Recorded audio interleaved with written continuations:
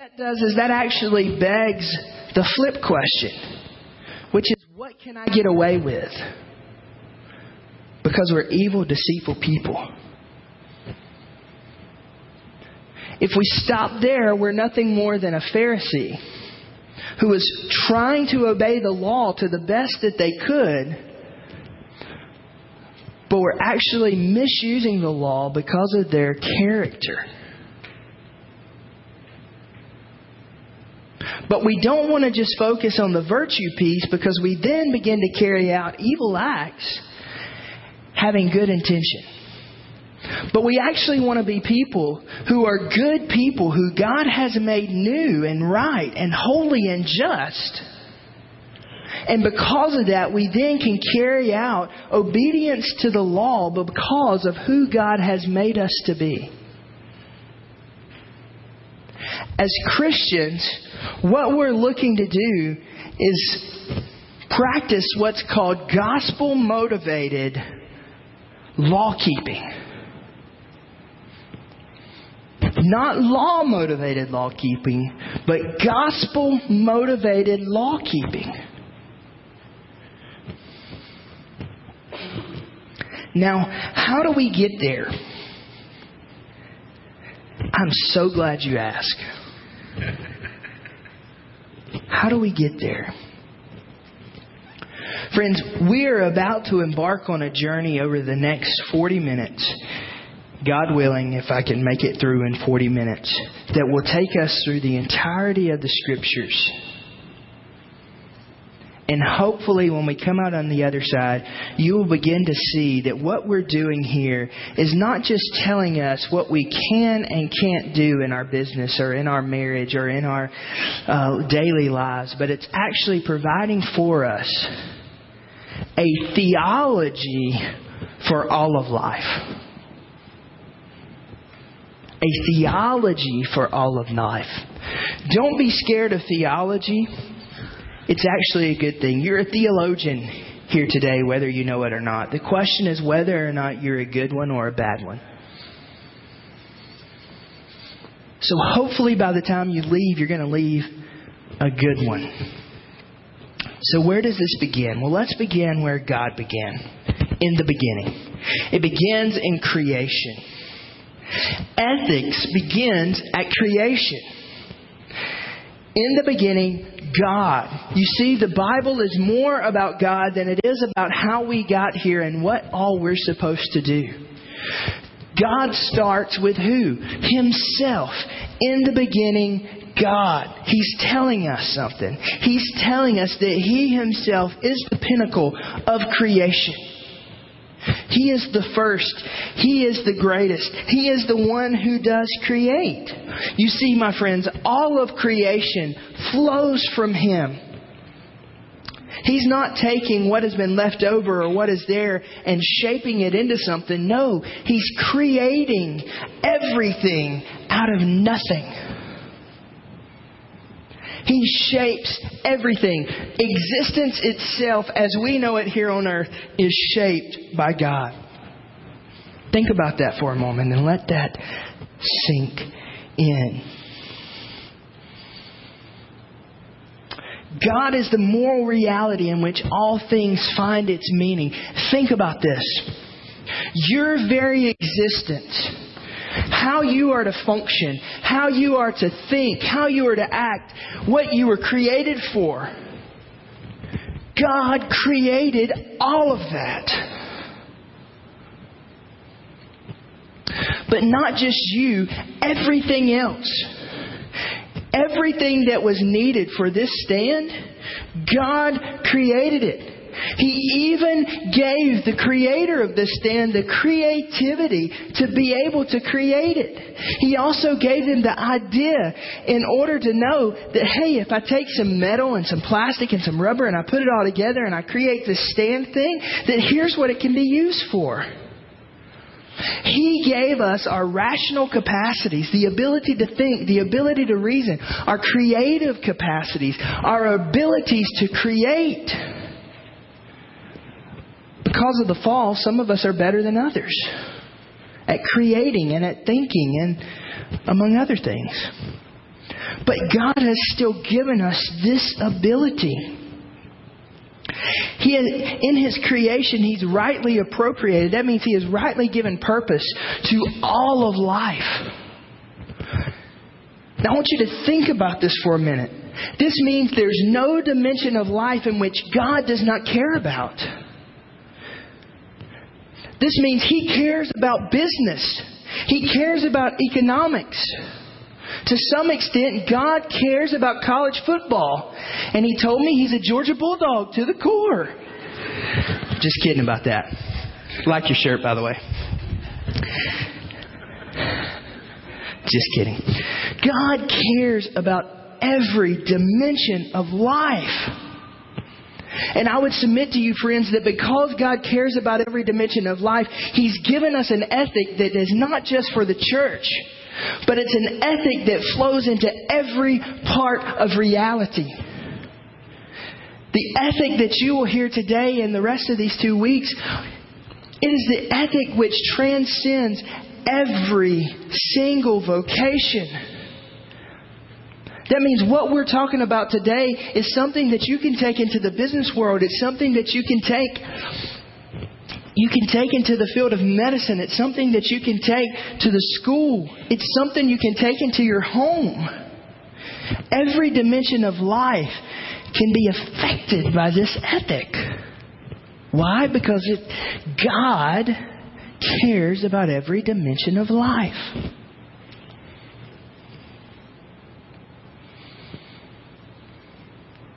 Just think about this. Abraham Kuyper says this. He says, there is not 1 square inch of the entire creation about which Jesus Christ does not cry out, "This is mine.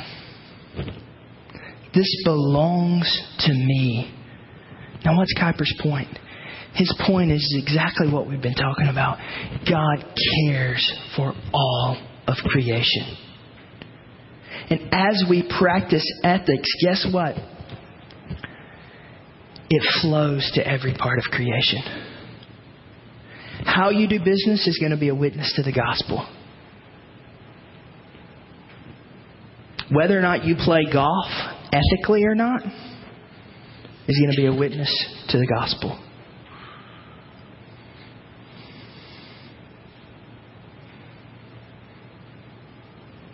You see, friends, all of life, it flows from God. That means that God has a particular purpose for us as humanity, His creation. God creates man in a particular way with a particular purpose. How does the Bible say God creates man? In His image. In His image. Now what does that mean? No, I'm just kidding. Don't tell me that. Now what is He talking about? In His image. In His likeness. See, she couldn't restrain, could you? I'm just kidding. I'm just kidding. I'm just kidding. I'm just kidding. We're going to need counseling. No, I'm just kidding. I'm joking. That's exactly right. God has created us like Him in some ways. He's created us to be able to reason and to think and to have the ability to act, have the ability to be able to respond. We're dynamic beings.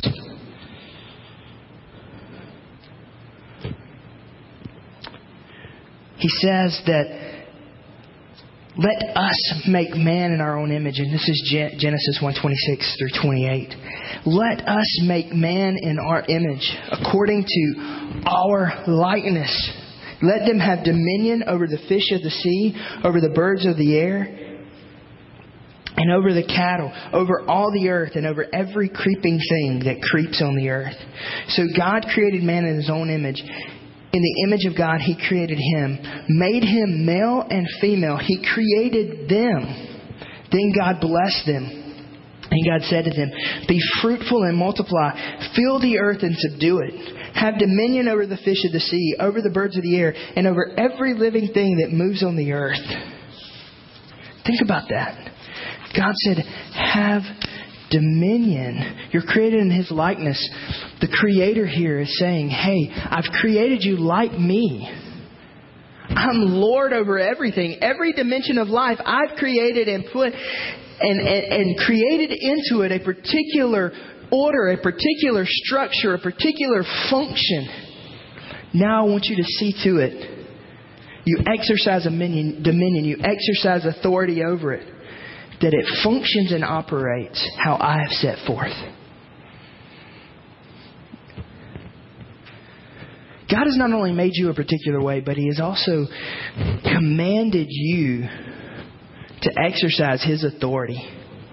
This is why it's okay to kill bugs, right? You're exercising dominion.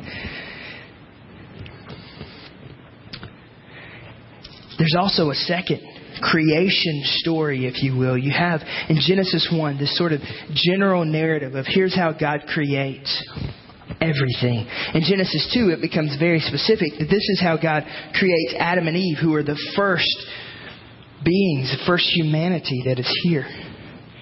And He says something to Adam and Eve that I find just fascinating.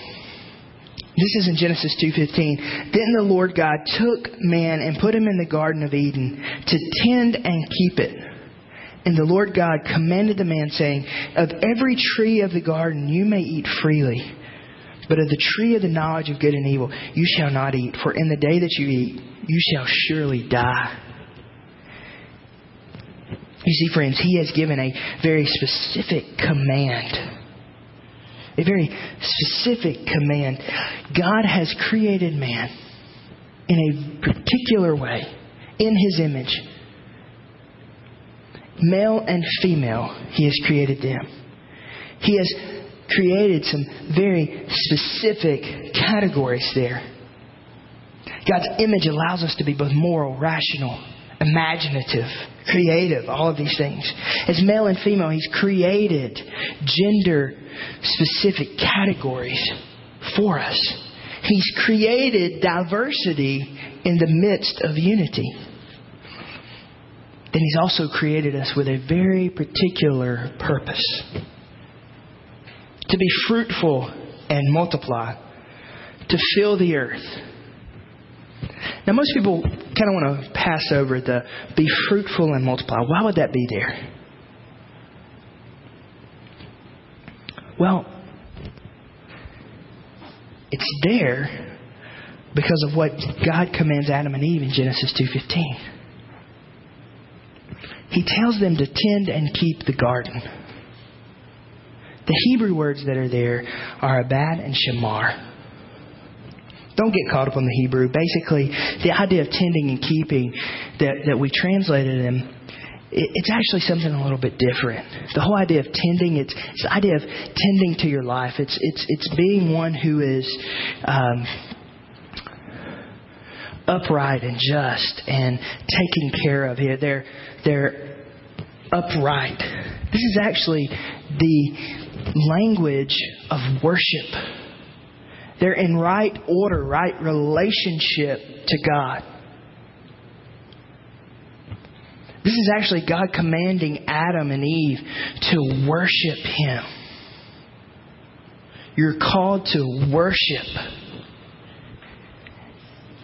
Further, the language here of shamar, the idea of keeping, it's the idea of obedience.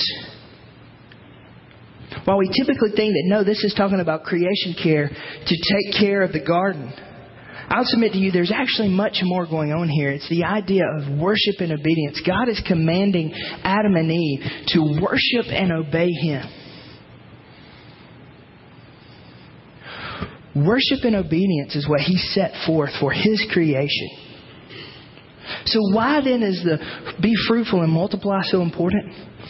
Because God is commanding His creation to be fruitful and multiply, that the earth may be filled with those who are worshipful and obedient followers to Him. You say, well, how do you know that? Because that's why He created Adam and Eve. Not because He needed to, not because He wanted to. He created Adam and Eve in order that He might be glorified, that He might be worshipped. You may say, well, that's self-centered. It's God. I hope He's self-centered. It's God, this God that deserves worship and adoration, whom He has commanded Adam and Eve to worship and obey Him. The idea here is that these creatures who are worshiping and obeying God are to rightly reflect the image of God. He has commanded and given very specific laws to a good people. Now remember I said our problem is we're deceitfully wicked and that we misuse the law. He's actually given them laws because sin has not yet marred them. So ethics might look something like God as its source. Let's see if we can get the slide up here. It might look something like this. God is the source of ethics, of all of creation and everything that exists. And He has commanded to His creation worship and obedience. So, what are we created for? What is the purpose for which God has created us for? Worship and obedience. To fill the earth and subdue it. To exercise dominion over all of the earth. And to train up other worshipers in obedience, to be obedient. Think about that. This is what God has called us to. So all of life then centers around my worship to God and my obedience to God. This is the core of ethics. Worship and obedience. The next slide, what we'll see here, is that God is actually the center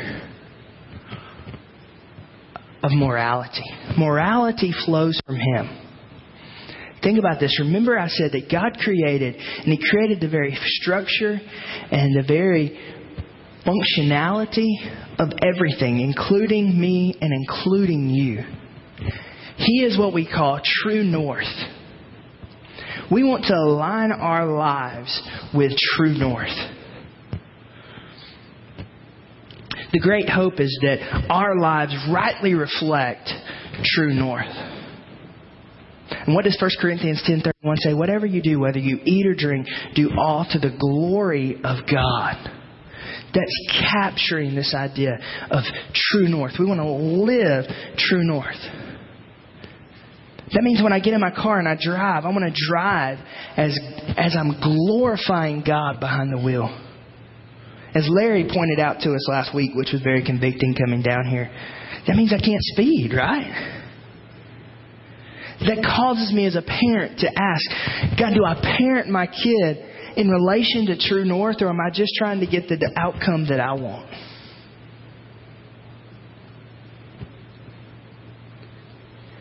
Am I living my life reflecting true north? God has called me to that. He's called me to be a worshiper who obeys and who glorifies Him in my obedience. Think about that for a moment. Is that really how we live our lives? This is the reality to which God has called us to. Unfortunately, something happened that was terrible. It was horrific. I would submit to you that it was much, much worse than the most horrific thing you could think of here on earth. It's worse than the Colorado Massacre. It's worse than Hiroshima and Nagasaki. It's something much, much different than that. We call it the fall. You may say, well, it's just Adam and Eve. They ate of some fruit. What was the problem? It was a fundamental disruption of the moral harmony that existed. You see, our creation was in such good shape that God dwelt with Adam and Eve. Think about this with me for a minute. The Bible says that God walked with Adam in the cool of the day. Moses asked God, please show me your face. God said, no, I can't, Moses, because surely you will die. Why? Because the difference was Adam was without sin. Moses, because of Adam, was in sin. I don't know about you, but I desperately desire to walk with God in the cool of the day. But I have yet to be able to do that. Why? Because I'm a sinner. I'm sinful and I live in a fallen, ugly world. Because the moral harmony has been lost. We now live in an abnormal state. Listen, remember how I said God created you? God created you to be a worshiper who obeys Him. That means you have communion with Him. And when we are in a sinful state, we're actually less human. Think about this. God has created a humanity to be with Him, and when we're not with Him, we're actually functioning less than what God has made us to be.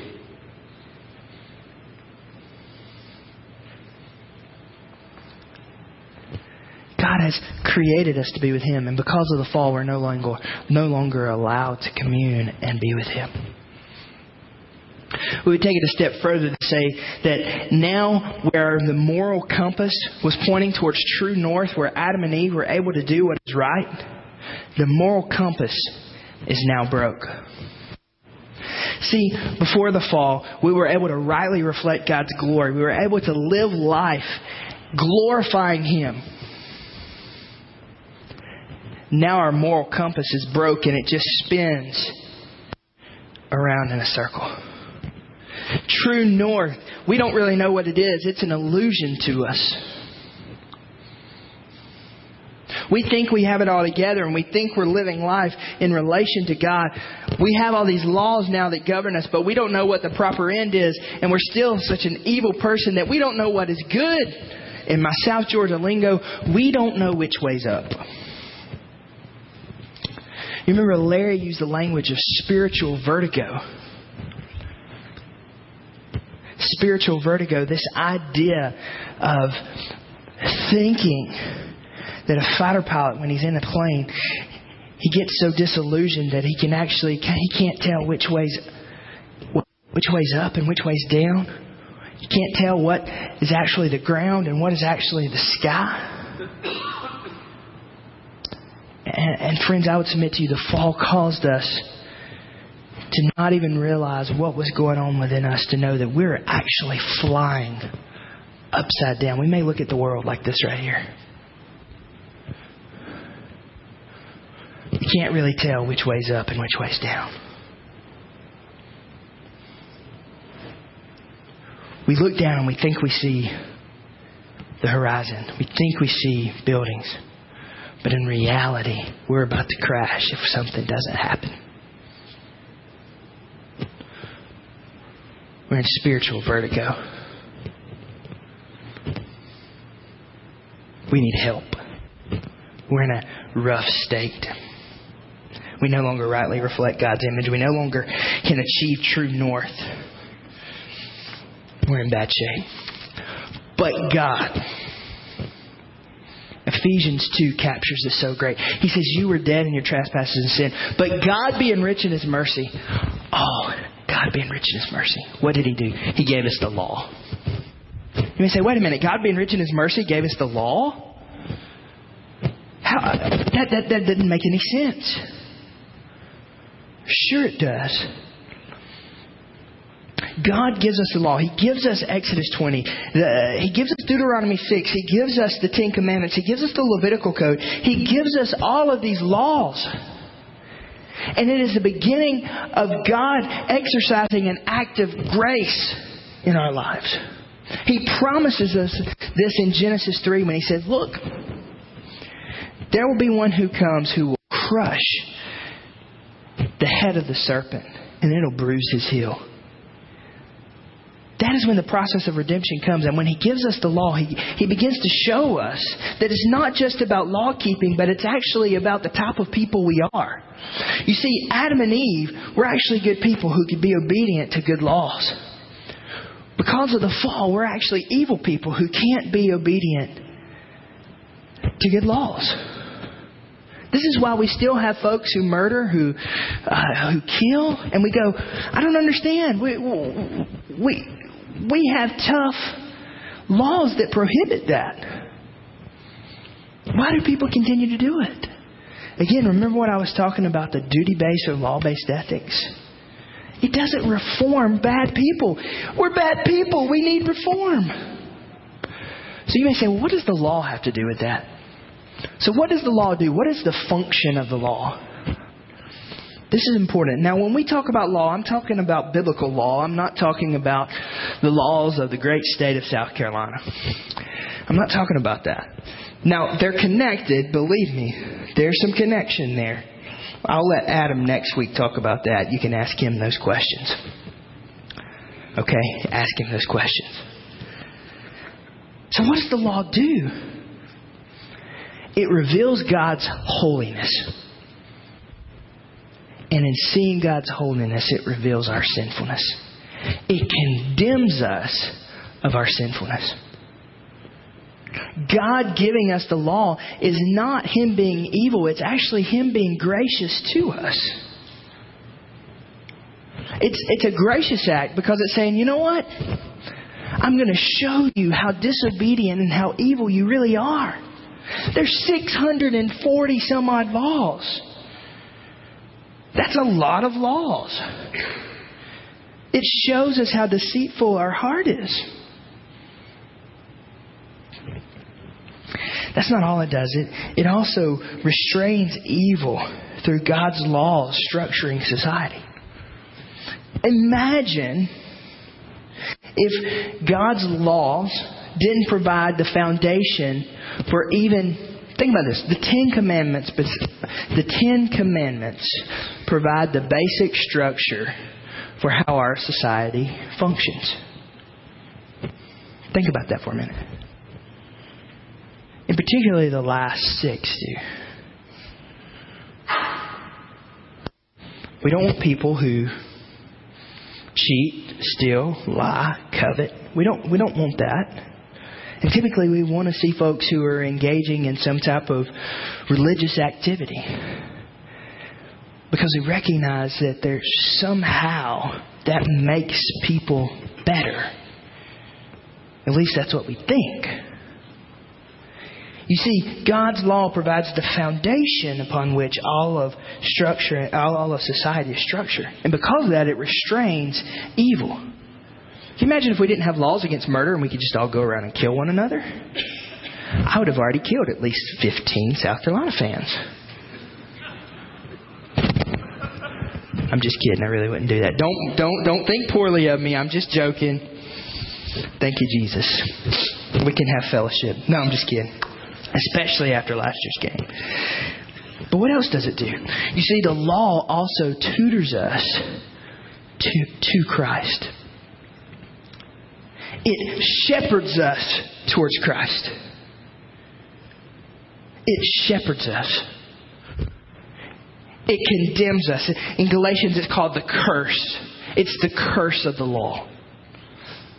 But it tutors us towards Christ. It shows us you have got to come to Christ because you are disobedient to this law. It shepherds us in righteousness too. It shows us our unrighteousness, but it shepherds us in righteousness. This is a good thing that God would give us this law.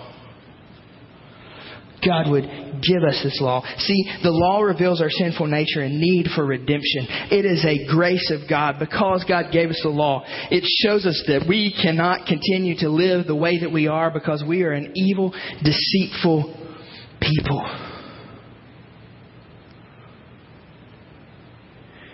Your speeding may actually do more to show you about your heart than what you might think it will. Your creative scoring on the golf course may actually show you more about your idolatrous, cheating heart than what you realize. The laws that govern society actually reveal to us our need for the Savior.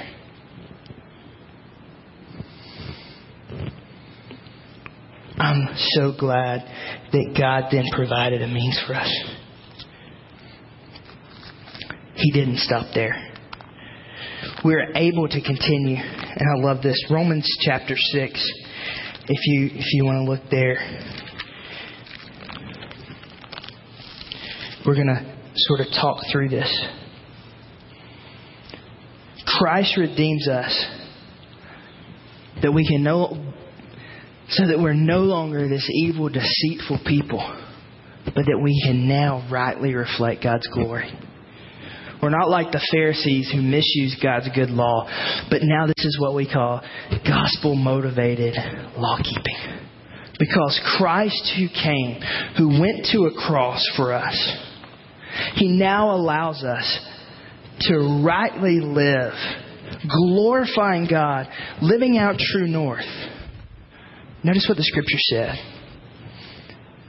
It says in verse 5 of Romans chapter 6, "For if we have been united together in the likeness of His death, certainly we also shall be in the likeness of His resurrection. Knowing this, that our old man was crucified with Him, that the body of sin might be done away with, that we should no longer be slaves of sin. For He who has died has been freed from sin. Now if we died with Christ, we believe that we shall also live with Him, knowing that Christ, having been raised from the dead, He dies no more. Death no longer has dominion over Him. For the death that He died to sin once for all. But the life that He lives to God." This is talking about the individual. "Likewise, you also reckon yourselves to be dead indeed to sin, but alive to God in Christ Jesus our Lord. Therefore, do not let sin reign in your mortal bodies, that you should obey its lust. And do not present your members as instruments of righteousness to sin, but present yourselves to God as being alive from the dead, and your members as instruments of righteousness to God. For sin shall not have dominion over you. For you are not under the law, but now under grace." And you know what that point about the law is? You're not under the curse of the law. Jesus went to a cross, and His going to a cross and dying on that cross for you, it changed everything about you. If you've trusted Him, if you've repented and come to faith, listen, it has changed everything about you. It means now that you can be an ethical person. Remember where we started? We said that there's really two questions. The question is, how can I know how to act appropriately? And then how can I become the person who acts appropriate? God gives us His law to describe what is appropriate, but He does so with good people. When sin comes and messes that up, we're now bad people trying to figure out how to obey good laws. And it doesn't work. When Jesus comes and He says sin no longer has dominion over you. Friends, listen. I love this. He says you've been united to Him. You're raised to walk in a newness of life. You're not a slave to sin. Your instruments are not given over to sin. That means that everything you do is now given over to God. And you now are the type of person. You have the character to obey these good laws. The gospel. Remember I said what we're looking for is gospel-motivated law-keeping. Gospel-motivated law-keeping. You see, the believer's union with Christ allows him to keep the law. You are able to keep the law where before you were trying, but you couldn't do it. Why? Because you were a bad person who was evil and deceitful. But because of Christ, we're now able to do it. Only us uniting in Christ's death, burial, and resurrection are we able to be ethical people. Only then. You see, our symbol of true north may look something like this right up here. We would see God as the source. He's still true north, and the goal is still to glorify Him. And we're still called as God's creation to worship and obey Him. Because of the fall, when we were no longer able to do that, we're now able to do that. But it's through the cross of Christ that we're able to do that. It's because Jesus going to a cross allowed us to be obedient to Him. It allows us now to live a holy people who are rightly ordered worshipers of Jesus. who are called to obey Him. Our identity has now been changed from a sinner to a saint who is united with God and set aside for holiness. Listen, this is going to change your business practices. This is going to change everything that you do. Now, I wish I could tell you that it was easy, but unfortunately, we still live in a fallen world. But you see, friends, we're called a redeemed people. As Christians, we live as redeemed people in a fallen world, and we're trying to navigate these waters. So what is it that we're to do? What is the ethic that we're really getting after? Whether we eat or drink or whatever it is we do, we want to glorify God. You are called to glorify God in your business practices. You're called to worship and obey God in everything that you do. It rightly reflects His glory. You may say, but that doesn't tell me whether or not I should do X, Y, and Z. It should inform it. Because you're a believer and because you're a redeemed person, that is going to affect your decision-making process. That is going to affect who you associate with. That's going to affect how you practice business. It's going to affect every dimension of life.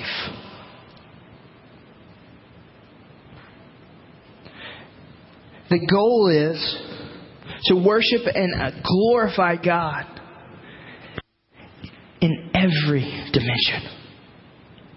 I find it amazing how many people are content with being godly Christians on Sunday, but they never want to let their Christianity inform their vocation. They never want to do that. But it does. It should. It informs all of life. As a redeemed people, we are awaiting the restoration of a falling world.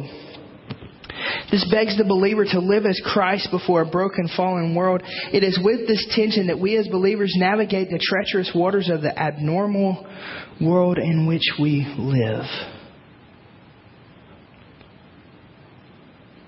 You see, you may ask me, what is ethical?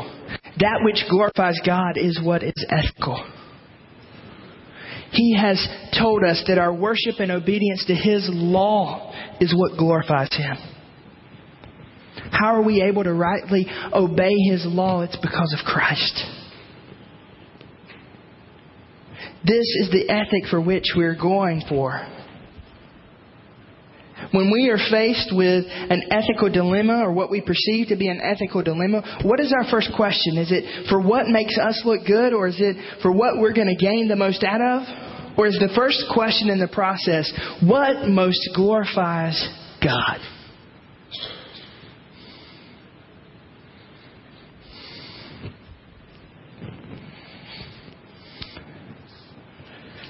I have a good friend who is a pastor in the Raleigh area. And he's from St. Vincent in the Caribbean. He's not Jamaican. I know there's other islands in the Caribbean besides Jamaica.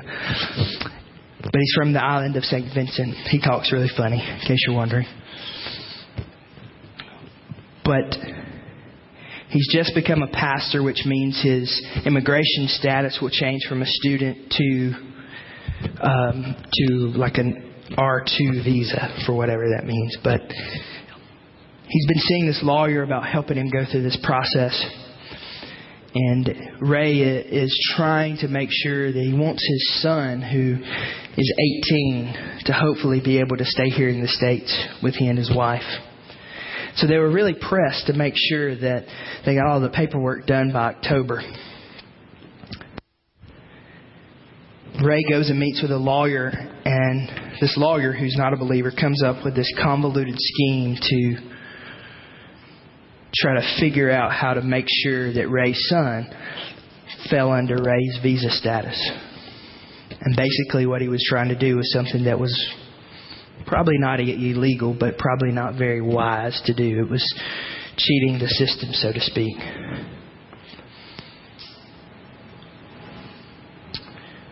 It would have been very easy for Ray to go, you know what? I really want my son to be on my visa. I really want that outcome. The ends justify the means. If that's what I want, I'm going to cheat to see it happen. But you know what Ray did? Ray said, you know what? God's in control. I want to do what most glorifies Him. So instead of Ray deciding to cheat the system, he decides that, well, I'm just going to see what happens. So Ray sends off all his work and all of his paperwork, and it says that the process is going to take 5 months. Now, this was in July. We're still in June. No, June. I apologize. It was in June. So that means they're going to miss the deadline by a month. So his son's going to have to go back to St. Vincent. Last Saturday, Ray got a call that said, hey, Mr. Carr, for whatever reason, we don't know why, your paperwork showed up on our desk and we're going to go ahead and process it and everything's going to be taken care of. Unheard of with the federal government, okay? It doesn't happen.